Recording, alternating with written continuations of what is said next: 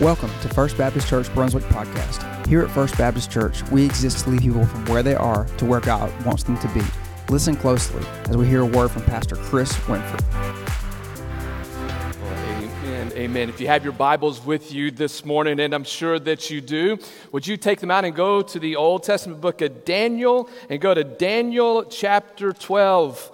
Daniel chapter 12, and today we conclude our series on this great book. And look at your neighbor and say, "Oh, I don't believe you," but that's okay. But today we conclude our series, and this is actually sermon number 16 in this overall series. But we are in this Christmas in Babylon series. It's a mini series within a series. And as I come to this chapter, and as we come to this chapter, I've been asking myself this question pretty much all week, and the past couple weeks has been looking at Daniel chapter 12, and I've been asking, how in the world can we conclude this series? How can we do this? How can we, to use a Christmas analogy, if you will, how can we tie a bow on this book? How can we tie a bow on this and just, I think, do justice for this sermon series? But praise the Lord, Daniel chapter 12, in of itself, it ties the most perfect bow around this great book. According to John Walford, who is probably the foremost scholar on the book of Daniel, he comes from the Dallas Theological Seminary. Walford said this, that the fourth vision of the book of Daniel, which is what we're looking at, the fourth vision begins in Daniel chapter 10, but it comes to a climax in Daniel chapter 12. And Walford says that Daniel chapter 12, this is the high point of the book. This is the great climax of the book. And in Daniel chapter 12, we see what the ultimate goal is for not just the Jewish people, but for also those of us who are Gentiles. And so Daniel chapter 12, this is the highlight of the book. If you want to write out beside Daniel chapter 12, you can write Revelation chapter 19, because this chapter can correspond with Revelation chapter 19. Revelation chapter 19, it's the highlight of the book of Revelation. In the book of Revelation chapter 19, we read of the hallelujahs that go up to Jesus and to God the Father coming through from the saints. And then in Revelation chapter 19, we see the Son of Man splitting the sky and coming to earth, and he defeats Satan, and it is victory for all of those who claim to be a follower in Jesus Christ. And chapter 19 of Revelation is a highlight of that book. In Daniel chapter 12, we are at the highlight of this book. This is truly the high point of the entire series. And what Daniel is going to do, he is going to conclude this book with a great message of hope. And here's what we're going to see this morning. And you look at this chapter, and we only have 13 verses. And guess what? We're going to nail it today. I'm just going to tell you. We're going to get through all 13 verses. We're going to read them, because here's what we're going to see in this great chapter. We are going to see that there will be an end to the age.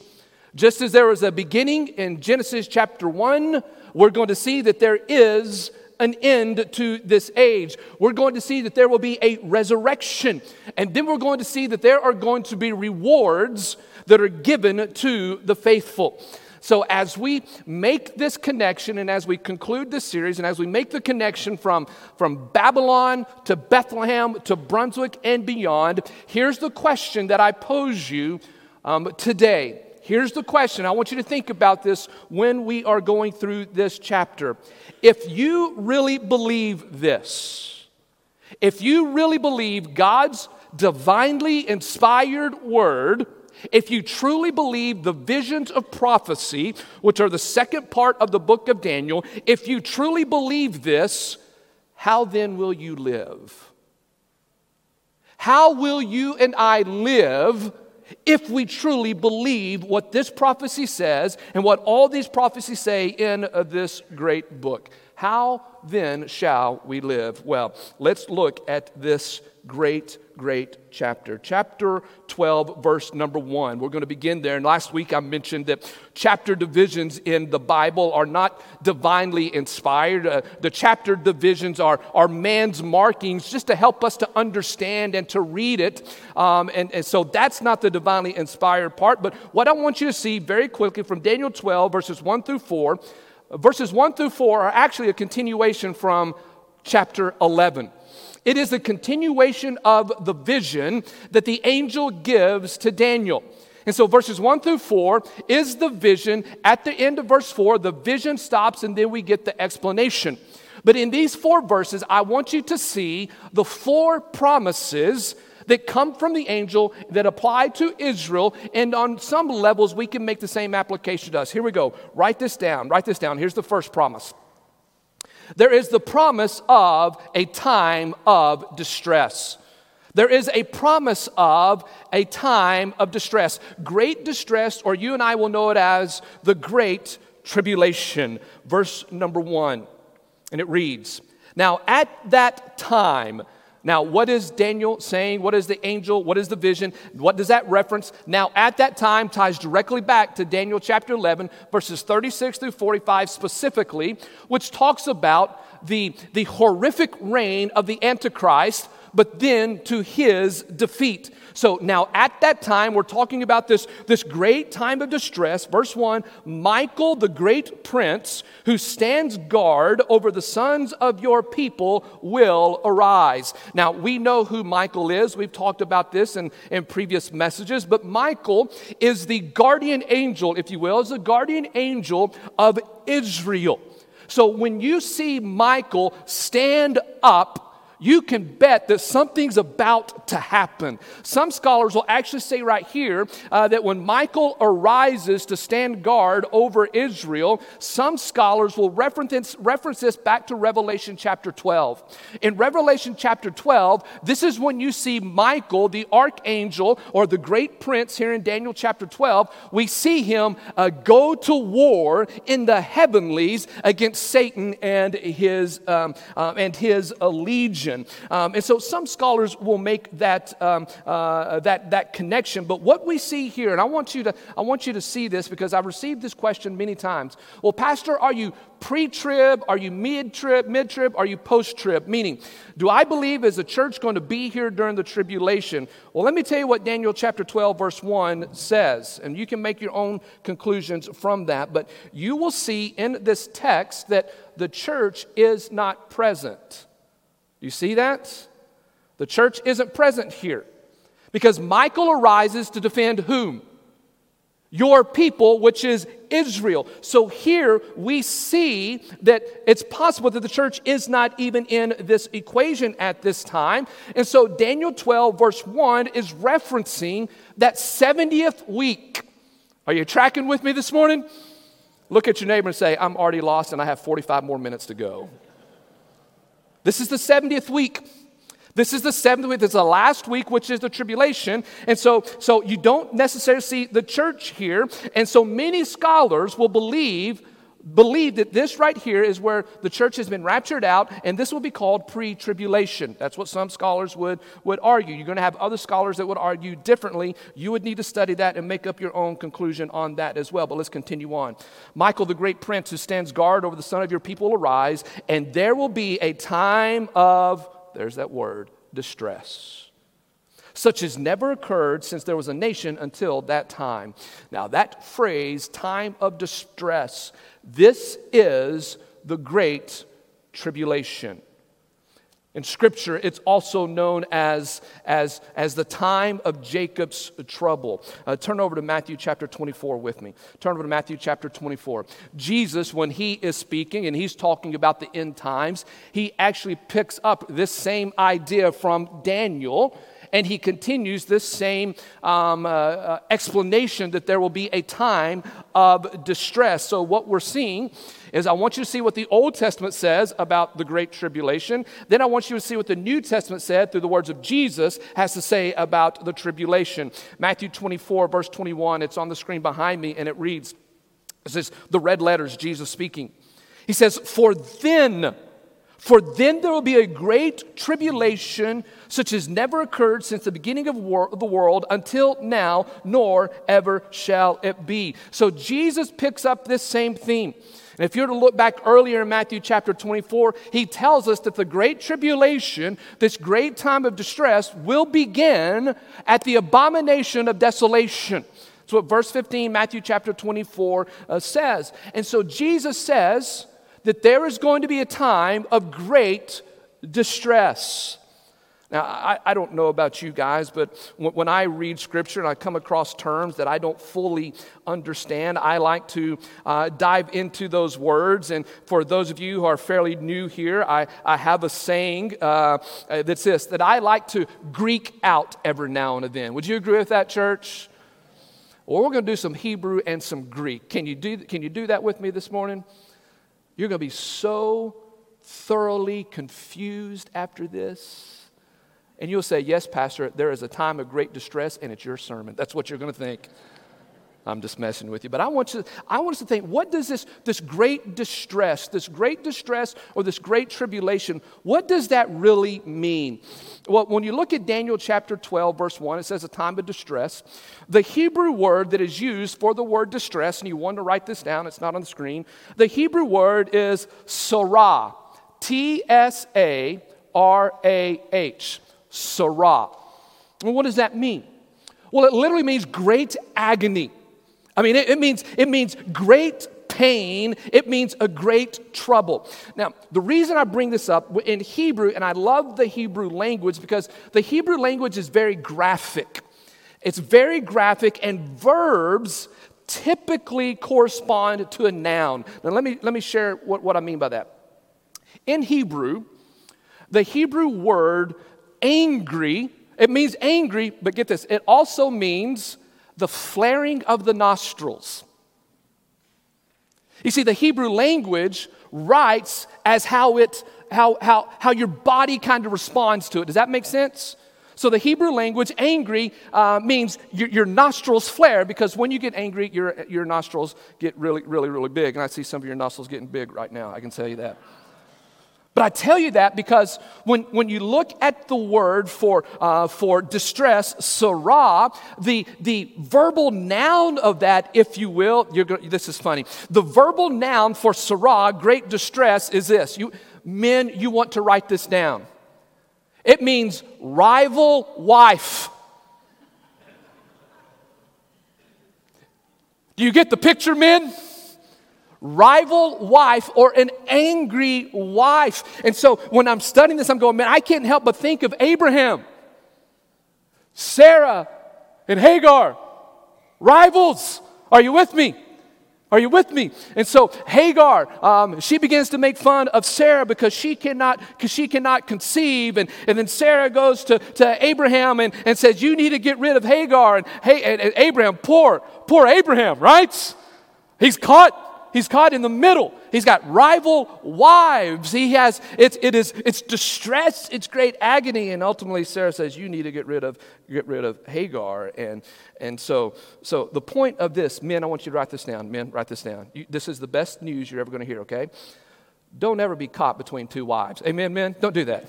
Don't do that. That's a bad thing. But do you get the picture? This is great distress. This is pain. This is agony. This is agony that you feel on the outside. It's agony that you feel on the inside as well.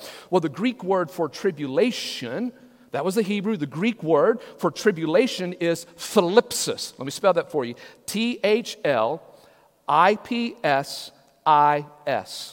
Thlipsis, Thlipsis. And again, it means that you are under a great amount of pressure. Now, I want you to catch this vision, okay? Because we're talking about the great tribulation. It is not going to be a good time. This Greek word thlipsis gives us the picture, and it's used in the olive press industry. Thlipsis means that you are squeezing olives in a press to get all of the juice or the oils out of that olive. You are under undue pressure. Go with me real quick to the Garden of Gethsemane. Go there with me. On the night that Jesus was betrayed, on the night that Jesus is arrested, and the night before Jesus is going to be crucified. Are you with me? He's there in the Garden of Gethsemane. Do you remember what he did? He prayed. And when he prayed, because he was under so much pressure, intense pressure, what did he do? He what? He sweat drops of blood, which is a legit medical condition that comes from an unbelievable amount of pressure. The Garden of Gethsemane literally means the place where the olive is pressed. Think about that for a moment. God took Jesus, whom we celebrate his birth at this Christmas time. God sent his son Jesus into a very type of tribulation so that you and I can be ultimately rescued from it. Jesus went through that Garden of Gethsemane. He literally walked through an olive press. The Garden of Gethsemane, it is an olive tree grove. It is a garden. You see all of the olive trees around there. He was pressed, thalipsis. All of this tribulation fell upon Jesus. It fell upon his shoulders so that you and I do not have to experience that for all eternity. I want you to write this down. Write down this next phrase, because this is what we're going to see. Another promise we see from Daniel 12, verse 1, is the promise of a rescue. There will be a great tribulation. It will come at the end. It will come in that 70th week, but there will be a promise of a rescue. Look at chapter 12, verse 1. And at that time of the tribulation, your people, everyone who is found written in the book, will be rescued. Circle that word rescued. We're going to come to that in just a second. But what this vision shows us, that in the tribulation, that we know that God says the tribulation cannot continue forever. I have to make it stop. And he will make the tribulation stop, and he will rescue the people. Now, who is being rescued? Look at your text. Allow the text to tell you who is being rescued. Your people, and what else? Everyone who's found written in the book. So what that means is every person who has ever been written in the book, you will be delivered and you will be saved. Now, what book is that? Look at your neighbor and say this. It's the Lamb's Book of Life. It's the Lamb's Book of Life. Well, how do you know that, Pastor? Write this down. Revelation chapter 21, verse 27. Revelation chapter 21, verse 27 talks about the Lamb's Book of Life. What does that mean? I want you to listen. If you're watching by Facebook or by our website, and if you're in this room or if you're in Beach Hall or Twitty Chapel, I want you to hear this. God is keeping a record. God is keeping a book. God is watching what we do down here on this earth. And this vision tells us that there will be a great rescue. But listen, church. Those who are rescued are those whose names are found written in the book. In other words, if your name is not found written in that book, you will not be rescued. There will be a great rescue. Again, let's do a little more Hebrew and Greek for you. The Hebrew word for rescue is the word malat, M-A-L-A-T. And it literally means to be delivered. It means to be set free. It is salvation. Malat, translated into Greek, you use the Greek word sozo, S-O-Z-O. Sozo is where you and I get our word soteriology. Do you know what that word means? It's the study of salvation. Soteriology. This is what we're talking about being rescued. When you and I are saved, we are delivered, we have been rescued. Rescued from what? Tribulation. Tribulation. Eternal tribulation. I mean, look with me. Go over with me to Joel chapter 2. Joel chapter 2. That's in the Old Testament. Are y'all with me this morning? Look at Joel chapter 2, verse 32. And this is what Joel prophesies. And he says this, "And it will come about that whoever calls on the name of the Lord will be delivered." Malat, there's the Hebrew word. The same thing that Daniel prophesied. You will be delivered. You will be set free. We're talking about salvation. This is consistent. What the New Testament, through the pen of Paul, who writes in Romans chapter 10, verse 13, when Paul says, "Whoever calls on the name of the Lord will be saved." That's the Greek word sozo, salvation. And so what we learn here from Daniel chapter 12, very, very quickly, within this great vision that he sees, which is the high point of this book, it is this: there is salvation. There is salvation. Daniel, his people have been in exile for over 70 years. They have been depressed. They have been defeated. But God, through his angels to Daniel, says, "Tell the people there is a way of salvation. You can be saved." So here's the question that we have to ask at this Christmas season in 2020. Is your name written in the Lamb's Book of Life? Is your name written in the Lamb's Book of Life?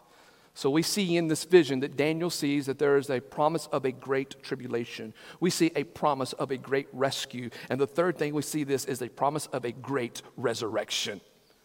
Great resurrection. Look at, again, verse number 2. Take a little break here for a second. I promise you I'm going to make it through verse number 13. But look at verse number 2, the promise of a resurrection. I want you to see this. Verse number 2, and again, if you're listening and you question, and questioning is fine, I understand the questions, and we don't want to run away from questions, but you know, I've had multiple people throughout my life say, you know, it really doesn't matter what we do on this planet, that all religions end up in the same place. Are you with me? Because the overwhelming thought process of people today is we're all going to end up in the same place. Do you understand that? That's the overwhelming thought process. That we're all going to end up in the same place. Well, the vision that Daniel sees in Daniel chapters 10, 11, 12, he refutes that theology right there. Because in verse 2, we see the fate of every soul ever born. And there's only two places. Follow along. Many of those who sleep in the dust of the ground will awake. There's that resurrection. These to everlasting life. And just to let you know, that phrase, everlasting life, it's the only time those two words are used together in the Old Testament. It's the book of Daniel. Now, the Old Testament does talk about life eternal, but it's the only time it's used together. Many of those who sleep in the dust of the ground will awake at the resurrection, these to everlasting life, but the others to disgrace and everlasting contempt. The angel tells Daniel that everybody will live forever somewhere. Meaning, this earth is not all that there is. You will live forever. Either eternal, everlasting life, or an everlasting contempt. Those who believe in the Messiah, that Jesus the Christ is the Messiah, they'll live forever in the presence of Christ. Paul catches this theme again in Colossians chapter 3, verse 4. Paul says this: when Christ, who is our life, is revealed, then you will be revealed with him also in glory. Meaning, you profess Christ as the Messiah, this Christ child whom we celebrate at Christmas. You recognize him as Christ the Messiah, then you will be resurrected to everlasting life. And the belief and the teaching of the Bible is this, that believers in Christ are promised. They are promised to be raised immortal, to be raised incorruptible, to be raised with a new body, to be healthy, to be whole, to be what you were created to be. That's what the Bible teaches us. But for those who do not believe the Messiah is Christ Jesus, and they do not bow their knee to Christ Jesus, then that resurrection will be a very terrifying experience. And so this resurrection is not a resurrection for salvation, but this is a resurrection for judgment. Go over to Isaiah chapter 66.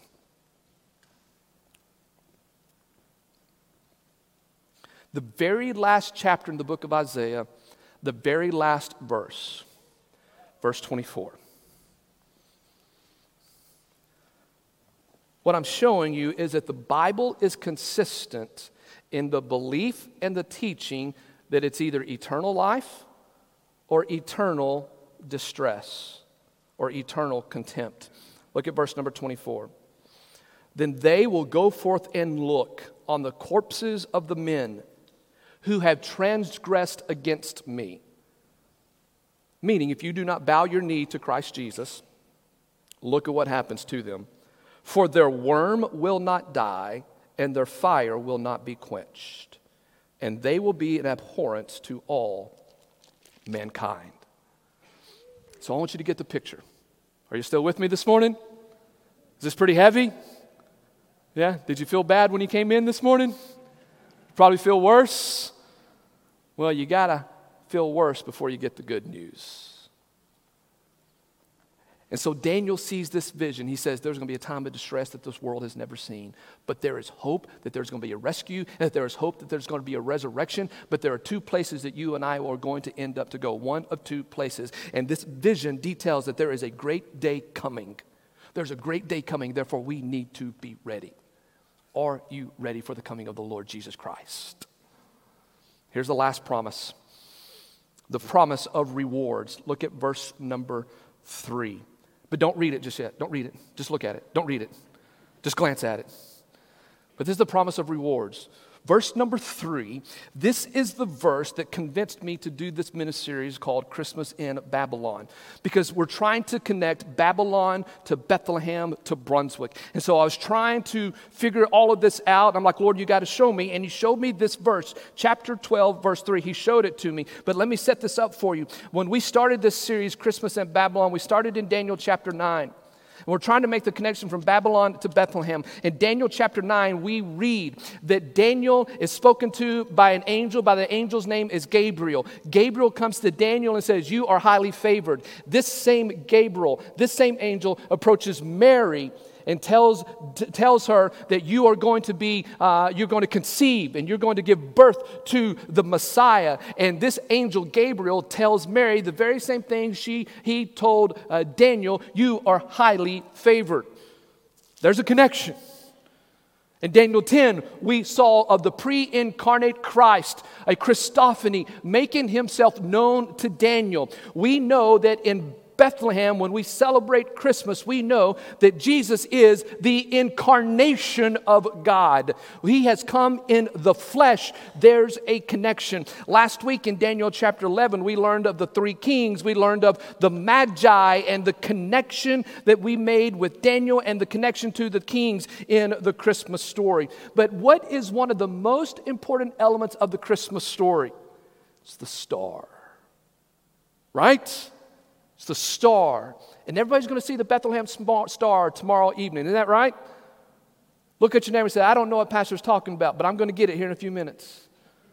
The Bethlehem star is going to show up at dusk tomorrow night. First time we'll see this in about 800 years. But the star, what's important about the star in the Christmas story? The star is what led these wise men to the Christ child. The star led them to see righteousness. Well, let's read verse 3 and be in awe. Be in awe of what we read. Here's the rewards. Those who have insight will shine brightly like the brightness of the expanse of heaven, and those who lead the many to righteousness like the stars forever and ever. Isn't that amazing?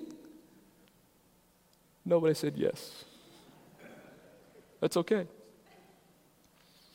What this verse tells us and what this vision tells us, the vision that Daniel sees and that he wants to communicate to all of us is this, that what we do on this earth matters in eternity. that what you and I do on this earth matters in eternity. And within context, within context is a tribulation. So you could say it matters when you are in persecution, when you are under pressure. It matters what you and I do here on the earth in the midst of persecution. It matters in eternity. What you do matters. It makes a difference.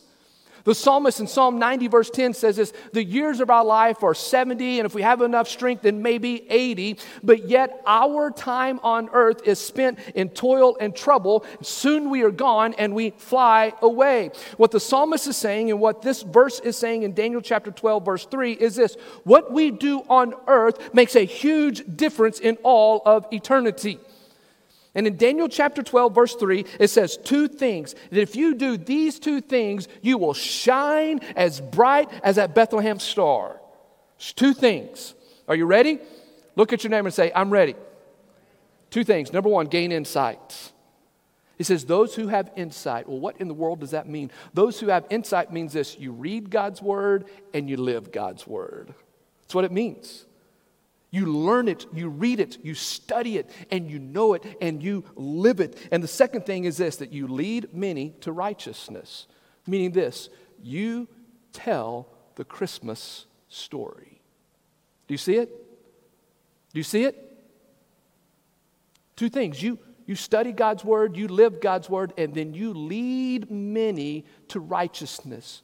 Meaning this, that you shine like the star of Bethlehem that led the wise men to the Savior. Do you get it? One of the complaints that I have heard about the Old Testament is this, that the Old Testament doesn't tell you to share your faith or to be evangelistic. Well, what does verse 3 say? It says, you share your faith. You share your faith. And when you share your faith, you will shine like the stars forever and ever. Anybody know the Hollywood Walk of Stars? Anybody know what I'm talking about? Anybody know that? Two hands go up. I'm hoping to get 5 today. You know it. And we see the Hollywood Walk of Stars, and we've all seen on TV that those actors who get selected to be in there, and sometimes they'll put their hands in the cement and whatnot, and everybody celebrates all of these stars. Celebrate these actors. We look up to these actors, and millions of people look at them. But here's a question for you. Who are God's stars?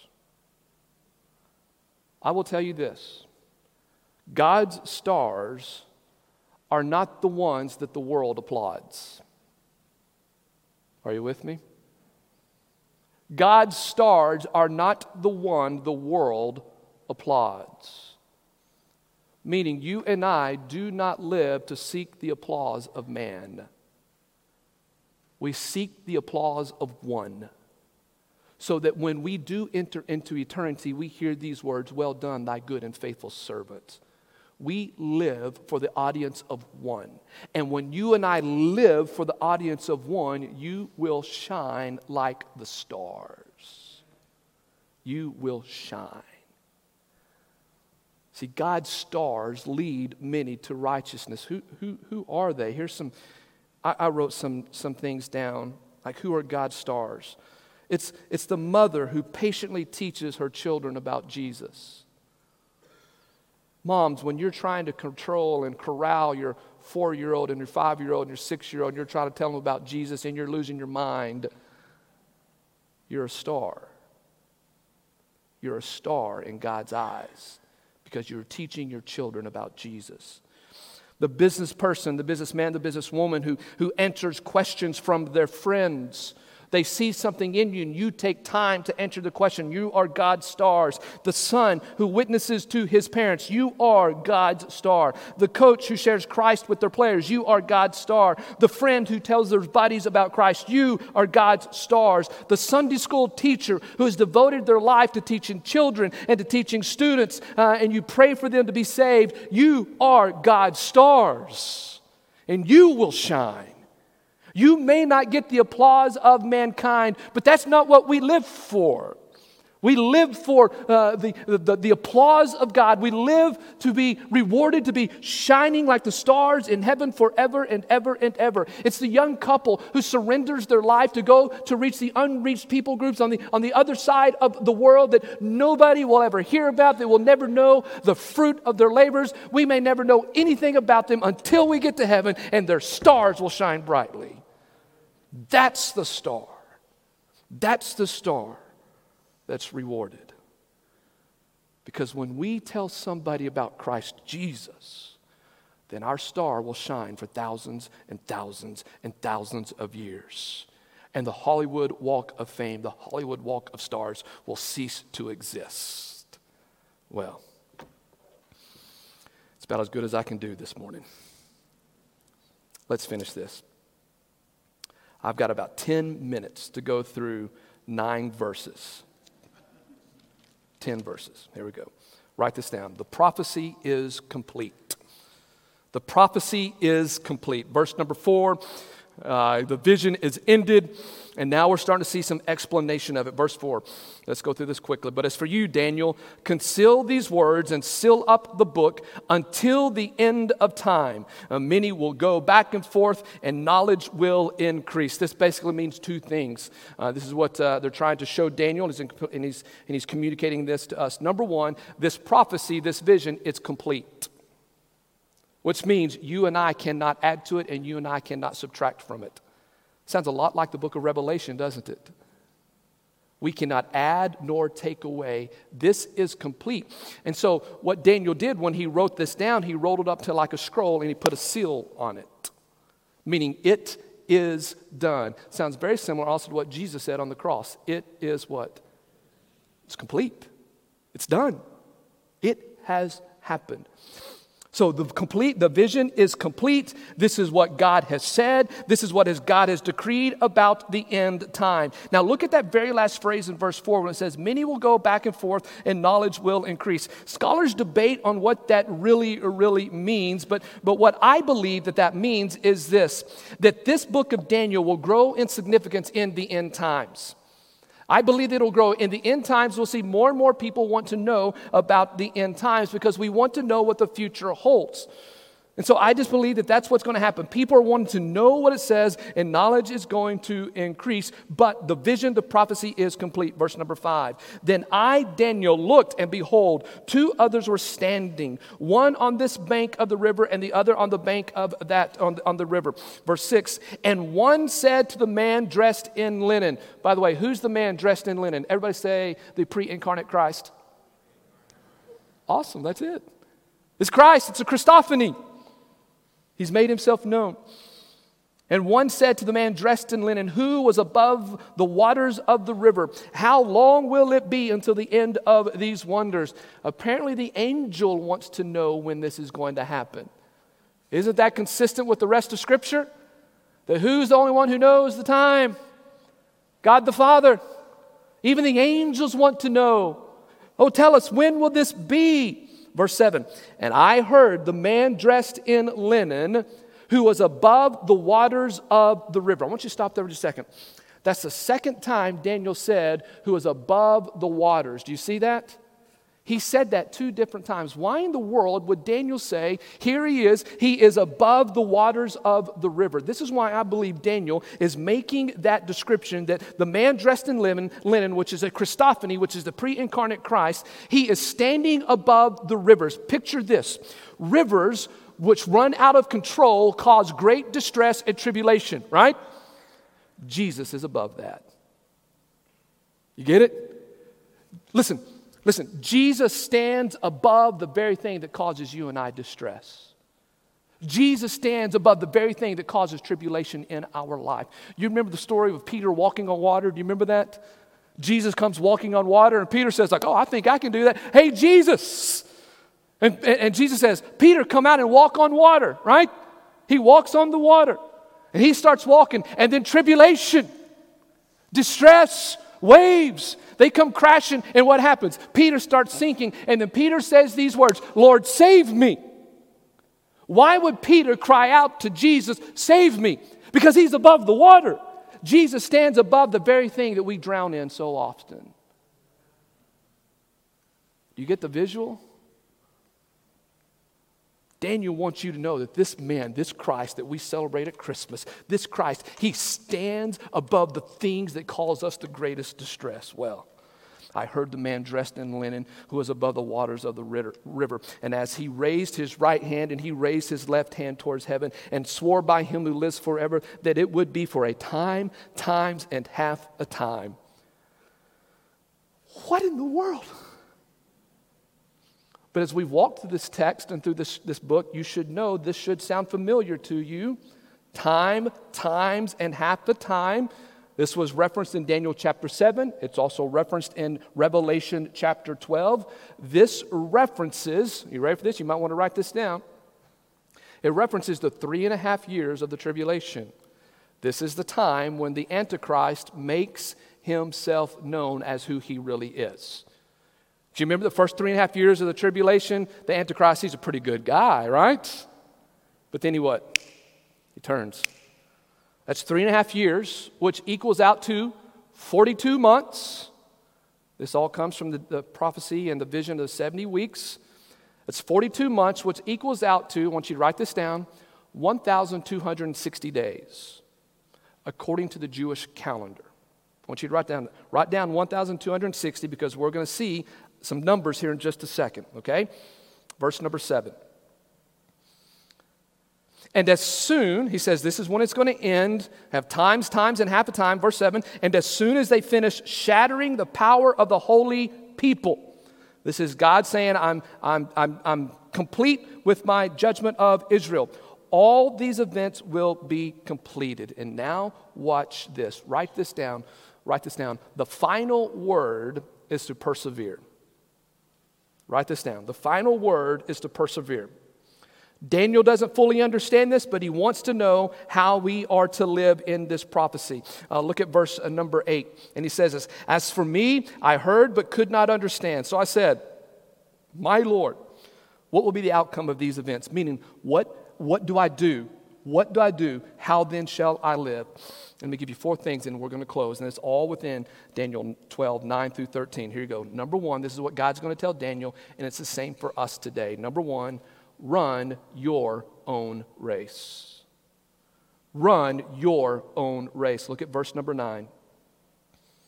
And he said, go your way, Daniel, for these words are concealed, and they're sealed up when? Until the end time. Meaning, it's already been decreed. It's already been declared. Therefore, Daniel, go on your way. Don't be consumed when that time. Just know it's coming. Go your way. Now watch verse number 10. Because he now says, because many will be purged. What does that mean? That means there are going to be some Jewish people and some believers who are going to be taken out. They're purged, right? Some are going to be purified and refined as refiner's gold. That's what he's talking about. But the wicked will act wickedly. And none of the wicked will understand, but those who have insight will understand. Folks, stop right there for a second. Are we living in a day when the wicked do not understand? You better believe it. You and I can explain the gospel in the best, clearest possible way, and many will look back at you and say, I have no idea what you're talking about, right? This is a prophecy. And the wicked will not understand, but those who have insight will understand. And so the word to Daniel, the word to you and I is we still need to run our own race. Look at verse number 11. From the time that the regular sacrifice is abolished and the abomination of desolation is set up, there will be 1,290 days. Anybody see a difference? Anybody see a difference? Earlier we said what? Yeah, 1,260. Where did this number come from? Here's what scholars believe, because I could preach an entire message on that one, and I mean, if you want me to, I will right now. But scholars believe this, that in those 30 days, from 1,260 to 1,290, it represents when God is judging the nations. You read it in the book of Matthew chapter 24 and in 25. You read when God judges the nations. Well, there's a lot of people. It's going to take some time. But the message is still the same. You run your own race. In other words, God is telling Daniel, and he's telling us, you can't be concerned about somebody else other than sharing the gospel with them. Does that make sense? God has called each one of you to run a specific race. You run what God asks you to do, and you do what God asks you. You can't run my race. I can't run your race. But you run your race, and you, in your time, will stand before the Lord of Lords. Here's number 2, the second thing that we learn, and we look at verse number 12, is this: wait upon the Lord. Wait upon the Lord. Verse number 12. How blessed is he who keeps what? Waiting, and attains to the 1,335 days. Look at your neighbor and say, what? Well, let me tell you what scholars believe this. I think this is beautiful. Scholars believe that from the 1,260 days to the 1,290 days is the judging of the nations. From 1,290 to the 1,335 days, this is when Christ is setting up the millennial reign, when the saints will reign with him. And I don't know if you know this or not, but when you read Scripture, and I did a lot of studying on this week, is that during that millennial reign, guess who reigns with him? We do. And how we reign is based on how we handle the gifts that he gives us now. Remember the gift of the talents? When God said, I gave 5 here, I gave 3 here, I gave 1 here. Do you remember that? The 5 multiplied, and God said, boom, I'm going to give you more. The 3 multiplied, I'm going to give you more. I'll give you more responsibility. The 1 said, oh, God, I knew that you would be a great judging God, and I buried it. And what did he say to him? It is quite possible that in the millennial reign, you and I will reign with Christ, but what you reign over is according to what you do with their gifts now. So what has God gifted you with? What has God gifted you to do? Remember, because what you do on this earth matters in eternity. Here's number 3. And we'll look at verse number 13. Number 3, be confident of your eternity, for you will rise again. And everybody says, thank you, Jesus. But as for you, Daniel, go your way to the end, live your life, and then you'll enter into rest, and you'll rise again for your allotted portion at the end of the age. Be confident, those of you who have confessed Christ as your Messiah, be confident in your eternity, and be confident that you will be raised again when Jesus Christ returns. That's how you live. And here's the last thing, and then we'll be done. And you say, thank you, Jesus. The last thing, how we are to live, and this has been the whole theme of the book of Daniel. Trust God, because he has all things under control. He has all things under control. We don't need to worry about it, because God has got it under control. You know, I ran across a statement this past week, and I think it's good. It's a good reminder for us, and it was this: Christians should be the calmest people on the earth. It's a pretty good comment, isn't it? I think that's pretty good. And I believe that's true, because I don't think we have a right to run around wringing our hands, not when God is on his throne. God is on his throne. We do not need to worry. God is going to work out his purposes on this earth. And all he wants you to do is simply to run your race, to wait upon him, and be confident in your eternity that you will be raised again. You go all the way back to the beginning of the book of Daniel. The book of Daniel begins with tragedy. Israel has been destroyed, and it looks like evil has overcome good. And it begins with tragedy. But by the end, when we read Daniel chapter 12, here's what we learn: that God has turned all the evil into the good for his glory. And by the end of Daniel chapter 12, we see this: that the nations of this earth have been destroyed. The Antichrist has been destroyed. We see that Israel has been delivered. We see that Satan has been raised. And we see that God's kingdom has been established. What starts with defeat ends in a great and glorious victory. And so Daniel says, so God says to Daniel, now Daniel, just go about your business, gain insight, tell others about me and rest in me, because a better day is coming. A better day is coming. You know, at Christmas time, I miss our dog Titan. It's amazing how pets can become family, right? I miss our dog Titan. And one of the Christmas traditions we had when Titan was still with us, we would hang candy canes on the Christmas tree. Apparently, he thought we did that for him. Because we'd hang it, we'd turn it back, he'd go around, grab it, and go off to a corner and eat the candy cane. He had the best breath in the world at Christmas time, which is really amazing. But what I really miss about Titan, he was a big Weimaraner, almost 90 pounds, 100 pounds, big guy, but just a loving dog. His love language was touch. Everywhere you went, he wanted to be near you, especially when you would sit down. When you would sit down, whether you're sitting down on the couch or you're sitting down on the floor or where you're laying in bed, he would look up at you so I could give him permission, or my wife could give him permission to jump onto the couch, which everybody says no to the dogs, but eventually what happens? Or in the bed. Yeah, there you go. Thank you. And every time, he would come snuggle up next to you, and then he would take his head and just lay it on your lap.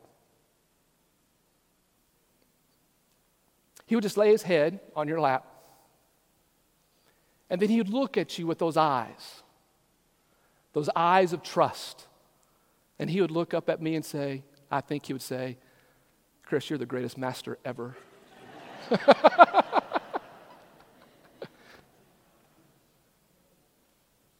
But he would just look up at you with his head on my lap. And he would look up at me at that way, or even my wife too. He'd be calm. He would be secure. And he knew that he could put his head on my lap because he knew that I was going to provide for him food. I was going to provide shelter. I was going to provide comfort. And I was going to provide companionship to him. And so he would come, just lay his head on my lap because he trusted me.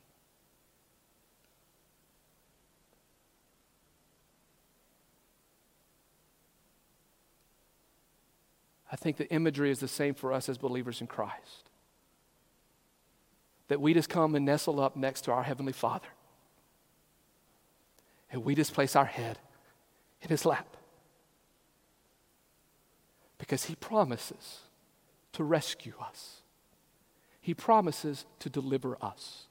He promises to restore us. He promises to never leave us nor forsake us. And all he simply says is, why don't you come and place your head in my lap and trust me. This Christmas season,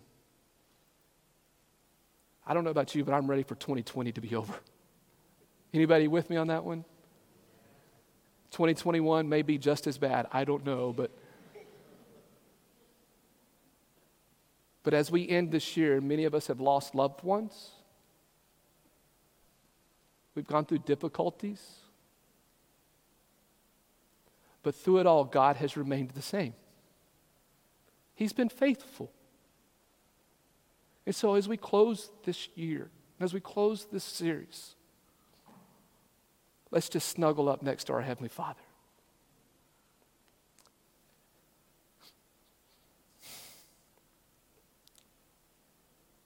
And let's put our head in his lap and look up at him and say, God, Jesus, you are the greatest master. And I trust you. Amen? Let's pray. Father, we come before you this morning. Lord, I stand amazed at the prophecies that you revealed in the book of Daniel.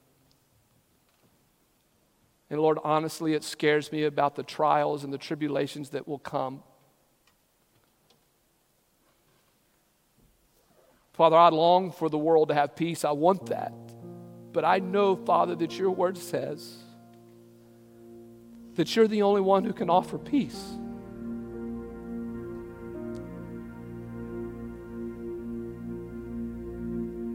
Father, we just want to say to you, God, we just want to sit down next to you and place our head in your lap and allow the peace of God to cover us.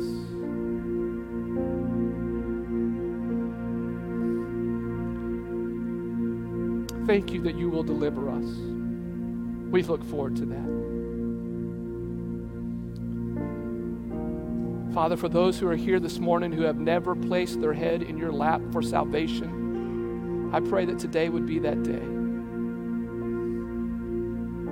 That they would come next to you and acknowledge you as the Savior of this world who died on the cross for us. And I pray that they'll trust you.